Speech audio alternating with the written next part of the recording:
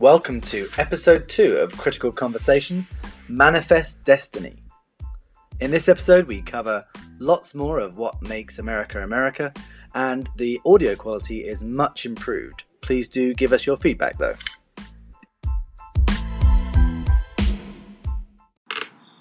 Hello and welcome to the second episode of Critical Conversations, focusing for now on the context of American literature.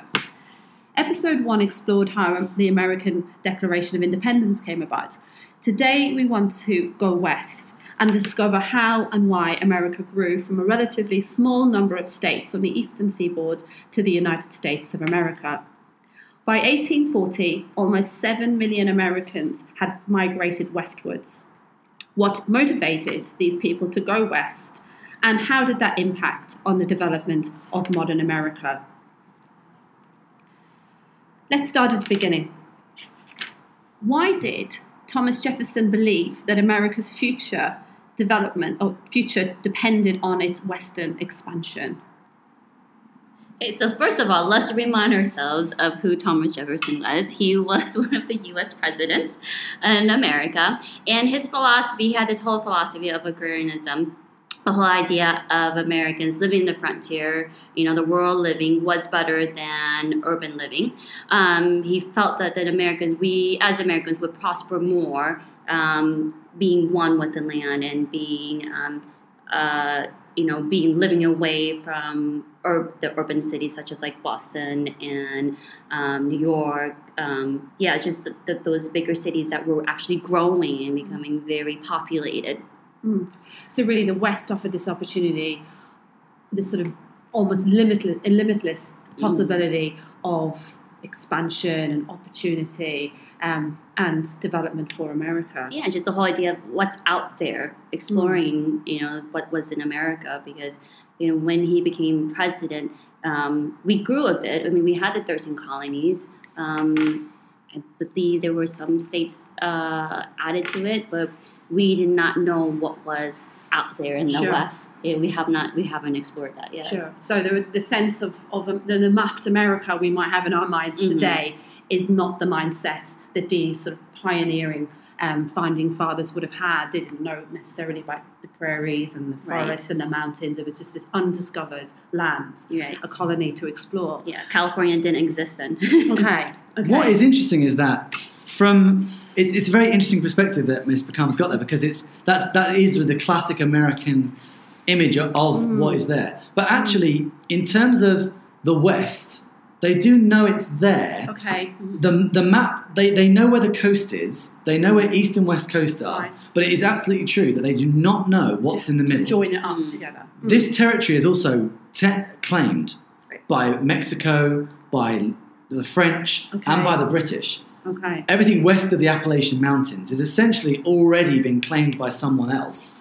But Jefferson's idea is that if he can get people to go west, they can settle, they can populate, and then he can, or presidents after him, can argue that they deserve their own specific rights and to join with America. So sort of occupational claiming the land. So can I just clarify then? So the land is claimed by various different nations, but it's not actually inhabited. It's sort of empty. There are small settlements, particularly on the west coast, the middle, along the coast. But again, there are thousands of Native Americans roaming these areas and living there. But from an American perspective, or a European perspective, and I think that's a key idea as well, is that Jefferson's trying to throw out the old world. That this is. If there is a chance for America to prosper, they need to link coast to coast. Okay. And that very much comes into what we'll be talking about later about Manifest Destiny. Well, I was just going to ask you about that, because that was a phrase that kept coming up when I was doing a little bit of reading about this. This phrase, Manifest Destiny, kept coming up, and I don't know what that is. So could one of you maybe explain what that phrase means? Yeah. In 1845, the editor of the New York Morning News, John J. Sullivan, first uses this term, Manifest Destiny. And what he says is that Manifest Destiny is the duty, almost, of Americans to overspread and to possess the whole of the continent which Providence has given us for the development of the great experiment of liberty and federated self-government entrusted to us. Now, that's quite a lot to unpack, but essentially what he's saying is God something, a divine being, has given America this huge, seemingly, like you say, limitless resources, and it is their mission to colonize it, to make it part of the Union. Yeah, and I mean, but at the same time, we have to remember, in like my way of thinking is, he was referring to the white Americans. The white Americans going to these territories, and whoever they encountered would be the Native Americans. Would it be the indigenous, like the Mexicans that were living there? He is just saying going there to their territory and teaching them the civilized way. It is their idea of what civilization is. What it on is. Their terms. Right, on their terms. Yeah. There's a fantastic painting by John Gast from 1872 called American Progress. And in it, it's got on the right-hand side, essentially the eastern seaboard, with this giant goddess, Columbia, which represents America. She's bringing with her a telegraph wire in her hand. And you can track across as this westward expansion happens in the painting, bringing this, what they would think of as Western white civilization, driving out nature and the Native Americans and the darkness, because they are, as Ms. Peckham said, bringing the civilized world to America. So they saw it as completely morally superior, what they were doing, from this white Anglo-centric perspective. Sure. No, I was just going to say, so in essence, is that really like the legacy of this is like the sort of wasp attitude of American, that aspect of American culture, that there's that sort of, like you say, sort of this divinely sanctioned drive to create America of their vision. Mm-hmm. Yeah. What I was going to say is this whole manifest destiny, this whole attitude, when Six Formers, when they start studying the Grapes of Wrath, they will see the text where the characters talk about their land and how they fought for it and it belongs to them, but it's the whole idea of they were the ones pushing out these Native Americans, because they felt superior, pushing them out of their land and settling there. Yeah. Sure. Yeah. So it's in their minds it was legitimized. Yeah. Moving on to something more specific, could one of you explain what the Louisiana Purchase was? Yeah. So in 1803, President Thomas Jefferson purchases 800,000 square miles of land from Napoleon, the Napoleon you are thinking of when you think of Napoleon, from the French for $15 million. In one payment, he is double the size of the United States of America. Now, it's not a state yet. It's just territory owned by America. Mm-hmm. So it has populations, but they're very small, some settlers, not very many really. So he commissions in 1812, later president, in fact, commissions in 1812, Lewis and Clark to go on this expedition to find out what is there. Sorry, not 1812. That's when Louisiana actually becomes a state. Lewis and Clark had gone before then. They're trying to find the passages towards Oregon and see how far the source of the Mississippi, all these kinds of geographical barriers, and see through them so that it can make a path towards colonization.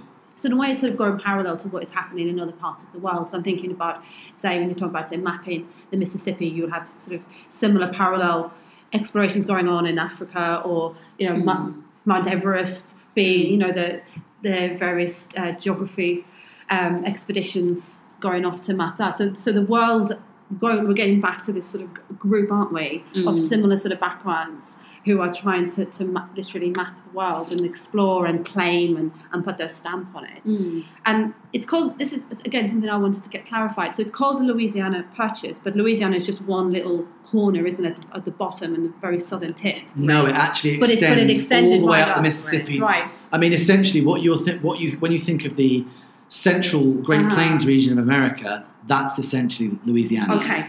So in those times, named after the French colonies set up under King Louis. Right, okay. That's where the derivation of the word comes from. Okay, that makes sense. So it goes from starting the Mississippi River all the way towards like the Rocky Mountains. Okay, to the source of the Rocky Mountains. So like my home state of Iowa was it was there, but it was part of the Louisiana purchased. Okay. It was part of that territory. Okay. Yeah, it was part of that territory. So it goes from the tip of Louisiana all the way north to like North Dakota to Montana, but doesn't quite reach like where we think where California Sure. is today. But it still gives us a sense of the scale when you think of it in those Exactly. terms. So from New Orleans all the way up, that helps us. It sort of puts a scale to those figures that you gave us right at the start. Absolutely. So, okay, that's all well and good, all of these. We're talking about this sort of elite group of people who have this grand vision and this drive to do these things. But what about ordinary people? Why did the ordinary person pack up? And, our visions of the Oregon Trail with, the sort of the canvas-backed wagon and, being pulled along and a family all cramped together. Why did people like that? What tempted them to leave the East? I think land was just cheap. Okay. I mean, land was cheap. They could obtain it, for very little amounts of money. I mean, we had I'm trying to remember. I don't remember the year right now, but the Homestead Act was, where people were given a small plot of land for a certain amount of money.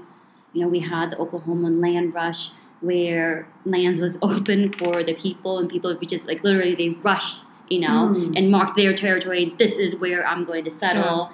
I think I can remember a really bad film that I watched probably back in the 90s with Tom Cruise and Nicole Kidman when they were still married, and there was a film about that sort of idea, sort of land grab. I can't remember what it's called, but I'm sure you can look it up online. But yeah, so that idea to basically, if you can stake a bit of land out with a bit of rope, that's yours, and you can build your home and your family around that. I mean, and think about like the urban cities were growing, so people were, starting to get, I don't know, Mr. Reed, would you say like there was like many, like not big factories that we think of today, but there were development of factories that people were starting to work in, and it was getting overcrowded. I think definitely that's exactly it. I've written down in my notes that it's the same reasons that the original settlers had left the old world. Okay. They were escaping again, the urbanized, filthy, unfair, corrupt, all those things.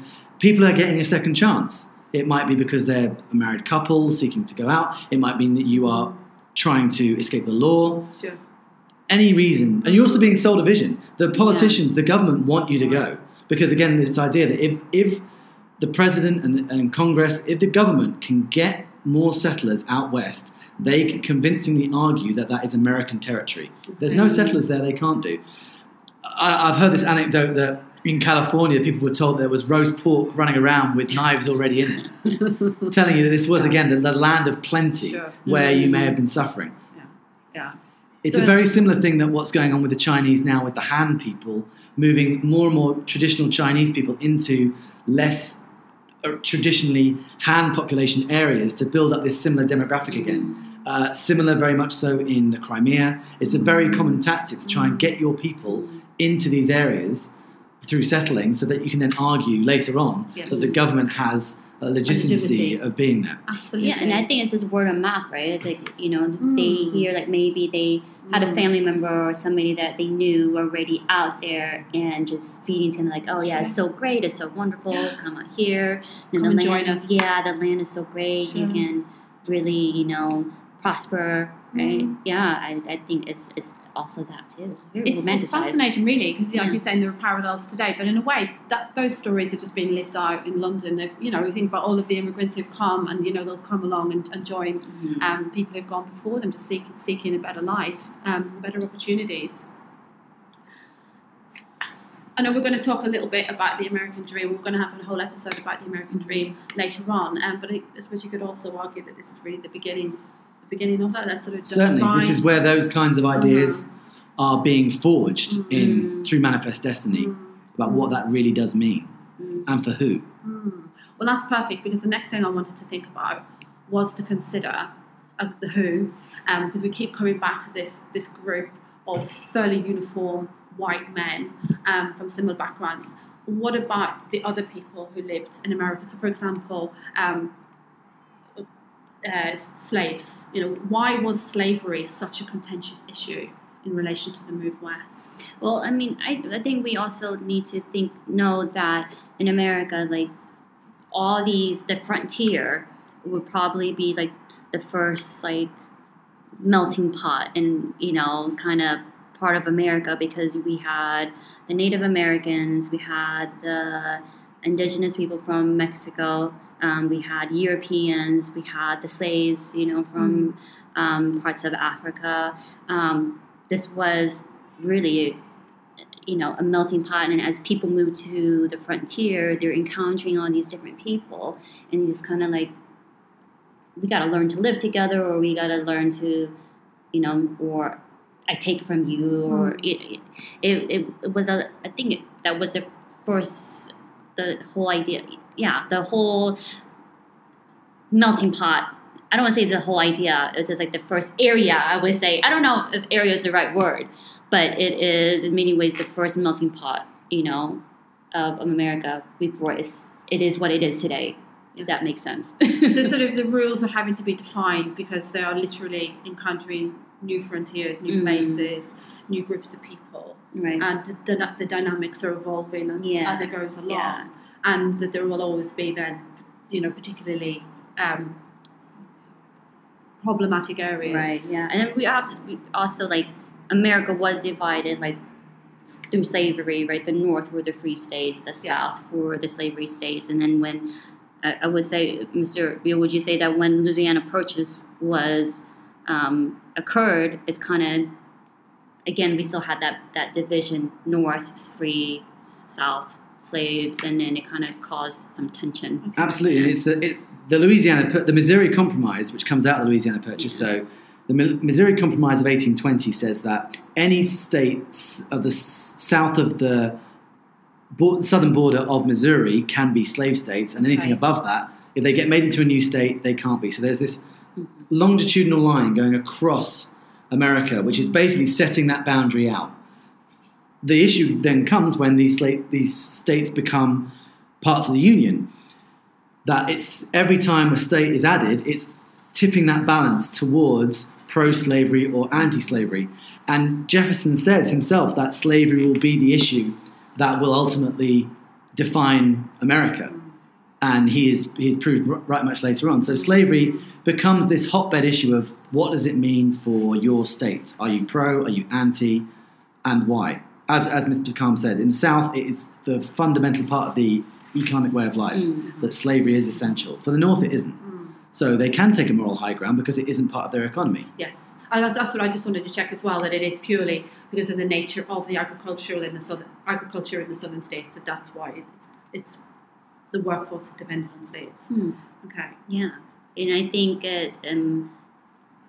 if we think about, like, those that were looking to move, towards the westward expansion, and they were slave owners, I mean, it was hard because the possibility of, I read an anecdote where there was a story of one plantation owner.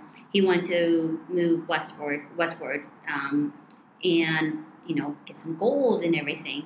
And he sends his slave with other people that work for him, that whites, but he sends some of his slaves to go west to, take this gold by me, make sure I have a pot of land and everything. And this, his slave decided to escape because freedom was more important than the gold.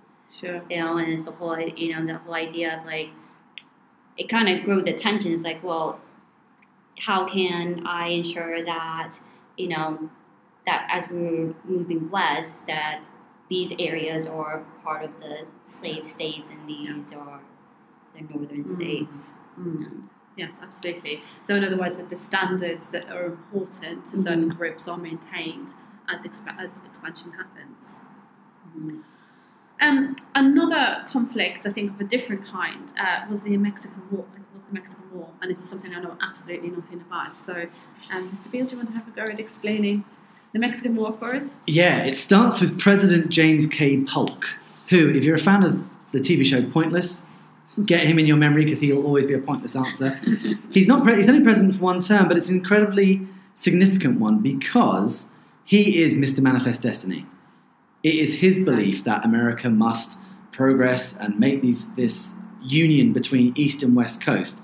And his way is through conflict, essentially.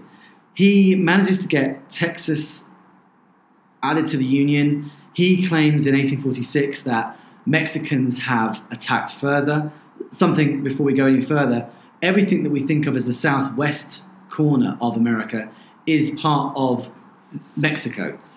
Okay. And so California, places like that, they do exist, but they are part of Mexico. So therefore, we are looking at an area huge in resources. At the time, it seems more significant because it will connect geographically from west to east. Okay. As we'll find out later, there is then a really significant reason to go to California. But at this time, it's to have it is just as important. It's almost a symbolic importance. Absolutely. And Mexico, Polk claims that Mexico's attacked them, so the Mexican-American War starts. Essentially, the huge technological and financial resources of America come to bear that Mexico just cannot defend the area of territory over which it's being attacked. So loses. And the Treaty of Guadalupe Hidalgo in 1848 defined the border of America and Mexico as the border of the River Rio Grande, which is me saying river twice because I said it in Spanish as well there. The Rio Grande, and it gives California over to America for the price of $15 million, which shows you again that's the same price as the Louisiana Purchase. It shows us though within just a couple of decades how America is able to pay for that again, that huge sum again for what is seemingly not as much land. Okay. Can I just ask, I don't know if you know the answer to this or can explain this, where is this money coming from? Where is this pot? Is this being borrowed from banks, or is it essentially borrowed money? Or? It's from taking out loans from the Right. US Bank. Okay. It's deficit financing, it's gambling, taking these loans out to pay for it with debt, yes, hoping that it's going to make money later on. Yeah. Okay. I don't know if this is connected with with the Mexican War, but a battle that always sort of sticks in my mind with it, sort of associated with the move west, is the Battle of Alamo. Ms. McCann, do you want to talk us through that? Well, even before the Mexican-American War, because I have to go back and I have to remember my history, but Texas was like kind of split in half. Like one half of it belonged to America and the other half belonged to the Mexicans. And during the Mexican-American War, I think the Battle of the Alamo was going on too. And what I remember is the fact that because they were split in half, it was like, I think the Mexicans trying to, well, I don't know if I'm right or wrong, Mr. Beal, let me know, but they're trying to regain the control of the Republic of Texas, the part that belongs to America. Okay. They're wanting to take that back. I think the confusion is because it's actually during the Texan War of Independence. Yeah, okay. Texas was part of Mexico, was fighting to become independent, and potentially then join the Union. So the Battle of the Alamo is actually kind of in that, like Miss Becomes kind of articulating there, this messy period where it's not clear who it belongs to. Okay. And that there isn't just one war, there's various skirmishes and various gains and losses, and as progress is sort of taking a step forward, back, and so on, as the people as a body move west. I mean through this time there's so many other things going on in America too, like there's like trying to there's a lot of like Native American, wars between the Native Americans going on around in America. Just so many things happening because, of the whole idea of trying to make America bigger. That's what.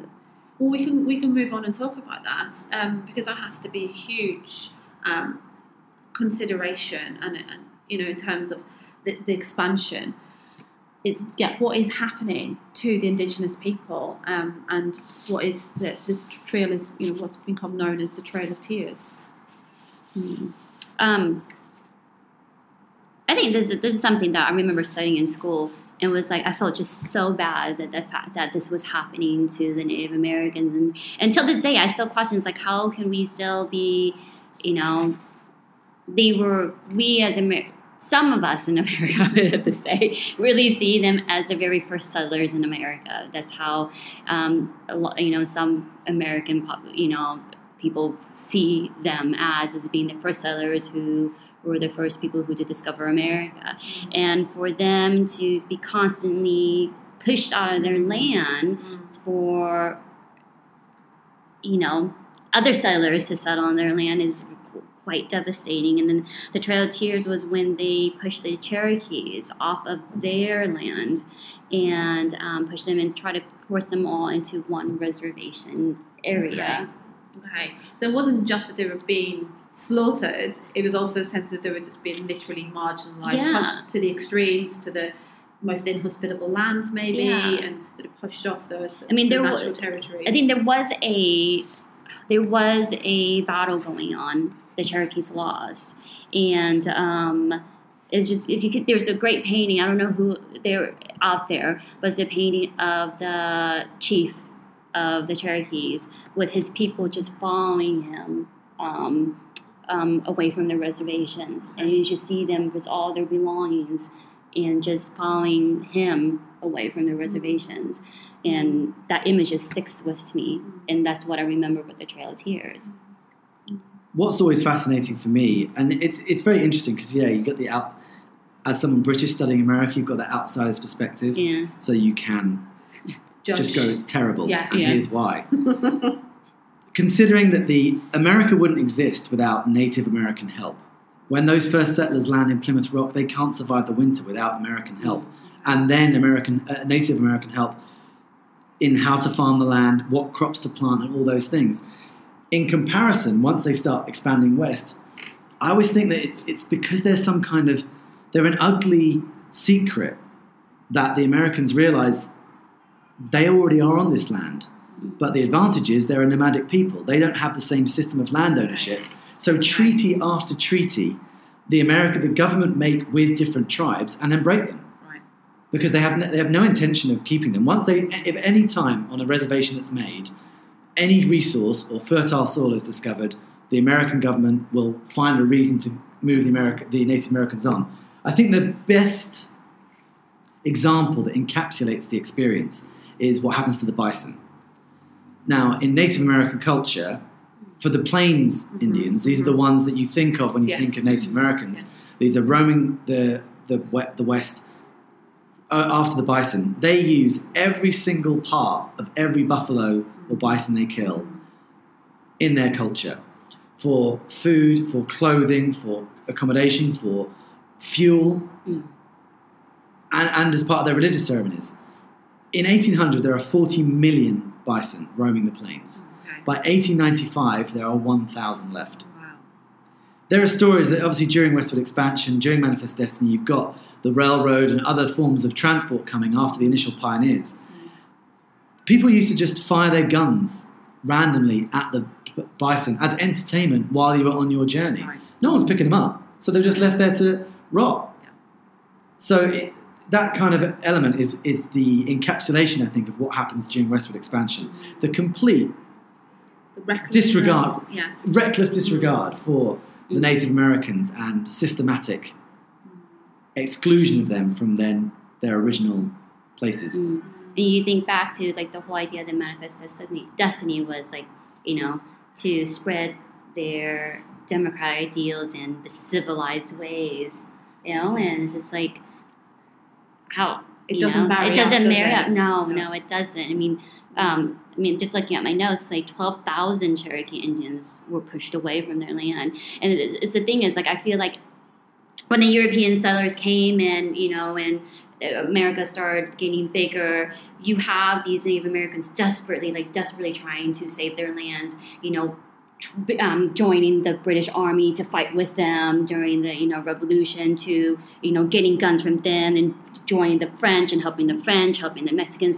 They're so desperate that they're trying to do allies with other nations so they can push these people out of their land, and it's just devastating. I mean now we look at today in the news and you have Trump arguing about making America great again, and this whole idea of this is how America was built, but he's forgetting that who were the ones there from the beginning. And there's a complex morality behind that greatness. Yeah. Mm-hmm. Another phrase that I came across when I was doing a little bit of research was that of bleeding Kansas. Oh, the bleeding Kansas. Yeah. How does that fit into all of that? Bleeding Kansas takes us back to Right. the problem between slave states. Okay. Yeah. It's Okay. funny because with things like Sand Creek and Little Bighorn and Wounded Knee, Yes. Bleeding Kansas sounds like something from the Indian Wars, Sure, but actually but it's it's not. a political conflict. Okay. It's very close to some of your... Yeah, Home New Mexico states. State. Yeah. Woods. Well, I lived in Kansas for almost 10 years. I was teaching there. That's when I first started my teaching career. And Kansas is not far from Des Moines, which is about 2 hours away. Mm-hmm. So the whole idea of like the boundaries, if we go back to the boundaries of the whole Missouri Compromise, it's like when Kansas became a state. Well, are they a free state or are they a slave state? You know, they Okay. are right next door Right. to Missouri. You know, Mhm. they're on the west of Missouri. So what makes them, you know, are they going to be, you know, slave state or not? And it kind of built this kind of civil tension between, you know, those in the north and the south. Okay. That makes sense. Yeah. So it's the fact that, I mean, it was like a civil war, wasn't it? It was. It's the Civil War before the Civil War. Yeah. It's Yeah. Kansas's Civil Yes. War. Okay. It's 1856, so we're within Yes. 10 years, Yes. then the country's ripping itself apart. Okay. Well, that's good. It's nice to have these sort of dates to sort of benchmark, like you say, the movement towards that civil war that defines the end of the century in America. But something else that I always imagine when I think of 19th century westward expansion is the Californian gold rush. And I just wonder, how real was that? You know, is it just something that's been celebrated in fiction, or was there really a rush for gold? And did anybody really get rich? In January of 1848, James Marshall is making his sawmill in the Sacramento Valley. Now, for a sawmill, you need a water wheel, so he does it very close to the river, and he starts to notice gold spots. Okay. And he has discovered gold, plentiful amounts of gold coming down from the mountains of the Sierra Nevada range with gold in it. By December, our friend James K. Polk is saying about the vast, bountiful quantities of gold that are just lying in the rivers. Brilliant. And for the first people to get there, so again, James Polk, why is he saying it? Westward expansion. Brilliant PR. Exactly. The next year, in 1849, were called the kind of 49ers. 100,000 people suddenly descend on a town on an area that only had a population of 1,000, Right. looking for this gold. Okay. Many of them do find it. Ms. Bacam, I was wondering, what does it mean in American schools, the kind of gold rush element? I mean, well, it's still happening now. You guys, people are still going out to California around like Las Vegas and stuff. No, it's seriously still like looking to strike it rich and look for gold. And it was like 49ers, when we talk about 49ers, you guys don't get it mixed up with the American football team, but it was the 49ers, it was the year that people rushed up there and looked for gold. And yeah, it was a real thing. And people did. That's another thing that made everybody get on that Oregon Trail and go to California. Take the chance. Yeah, take the chance. Yeah, and if you think about it, California now is like kind of like the whole glitz and glam, isn't it? Yeah, it's the whole idea of that. When you mentioned Vegas, I know that's not not California, but it is when we think of the West, whether it's like sort of those golden bodies that have been bronzed on the beaches or whatever. It's the wealth, it's the Hollywood glitz, Exactly. isn't it? Yeah.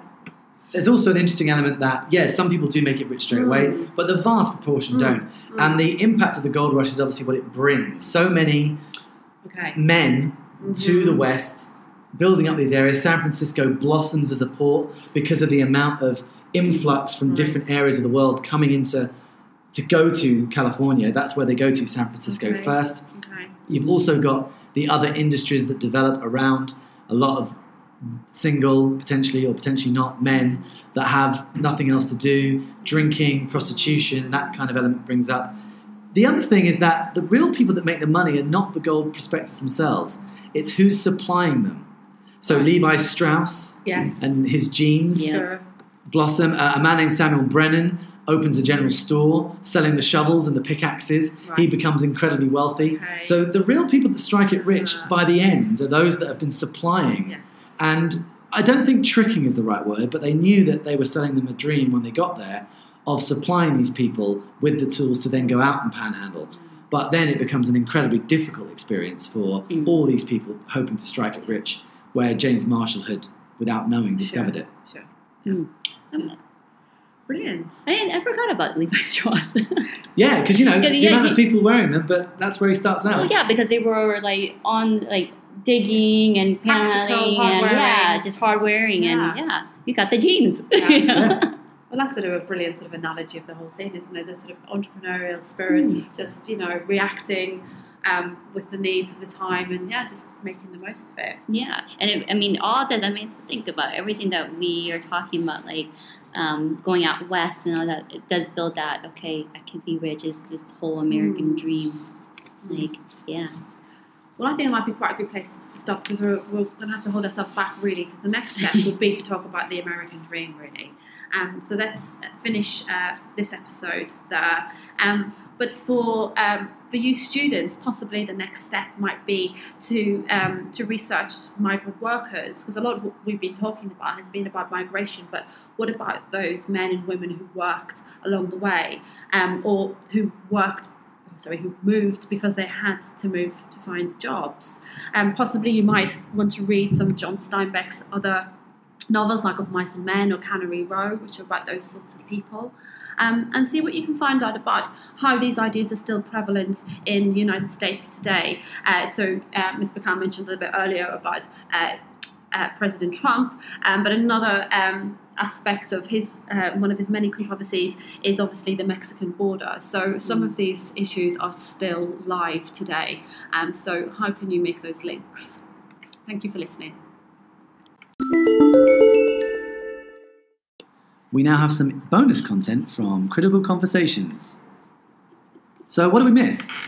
I believe there is a story of a group of expansionists, what they called the Donner Party, who tried to make the way west and basically became a cropper in every possible way. The Donner Party, 1846, they set out, there's 90 of them, the classic example of the wagon trains setting out.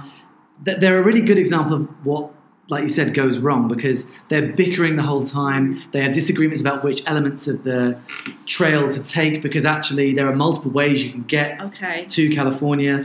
Depending on which bits you get to, they get beset by Indians, by illness. They get to the Great Salt Lake too late in the season so that when they're 18 days, I think, because they take a wrong turn and they have to come back. So they then have to they get to Salt Lake 18 days behind, which they don't realize is too late till they start coming up into the Sierra Nevada mountains, and they have to spend the winter there. They are freezing. They literally, some of them freeze to death, and they resort to cannibalism to try and get through. And when they get through in 1847 and make it to California in the spring, only 45 are left from the 90 that set out. So literally half of them have perished on the way. Absolutely.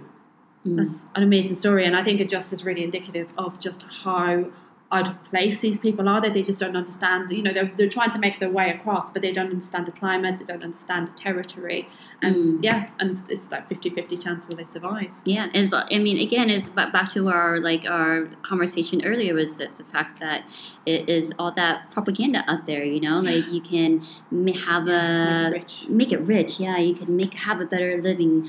Out in the frontier world, and Jefferson's idea of living out in the frontier, but they didn't know what to expect, and everything went wrong for them. I just remember playing this game in school, in elementary school, where it was a really old. Back then we had floppy disks, so we had to put the floppy disk in. It was called the Oregon Trail, and our job was to survive. And we had to make sure that us as the Oregon, these pioneers on this wagon, we had to make sure that we survived. How are we going to survive? What resources are we going to have? Okay, if we are attacked, what are we going to do? And I just remember that. And Mr. Beale brought up this whole Donner Party. I was like, oh yeah, I did. We did. They're probably in the game as how you lose. Exactly. Yeah. Things that go wrong. Yeah. But yeah, I think it's just they definitely represent the whole. I think the Donner Party definitely they represent one of the people that are looking to to build their whatever their dream was to make it happen, and they do represent the Western expansion to to the bigger to the whole the idea of America becoming bigger to where they are now. I think the other thing we maybe missed out when we talked about Manifest Destiny and we talked about Europeans is that they're not a united group either. It's not like everyone. Yes. You've got French, you've got German, huge German expansion at this point, and almost they're the ones going to the frontier because the 13 colonies are very well established. They are the WASP, like you said, white Anglo-Saxon Protestant. They're the English-speaking set, and then you get these waves that get the waves crash over the 13 and then are going further and further out. And if you think about it like that Western expansion, Manifest Destiny, is these series of waves that each one that pushes sends a new group out a bit further, because with the Homestead Act, like Ms. Bakan talked about earlier, each time people are settling, so that frontier is pushing and pushing and pushing and pushing, and each new group has got to go that little bit further and press on that little bit further to get to their version of that bit of settling, that bit of territory that they want. And I think that's such an important point when you're thinking about context, and I'm thinking here in particular when you are trying to address AO3 when you're in your essays, it's to not make those generalizations and think that everyone was the same. It is breaking them down into these groups, that they are, a complex group of people. Like, what is an American? How do you even start to define what an American is? It's so multifaceted. So hopefully, listening to what we've been talking to will help you have a little bit more of an insight into the types of different people and needs at the time.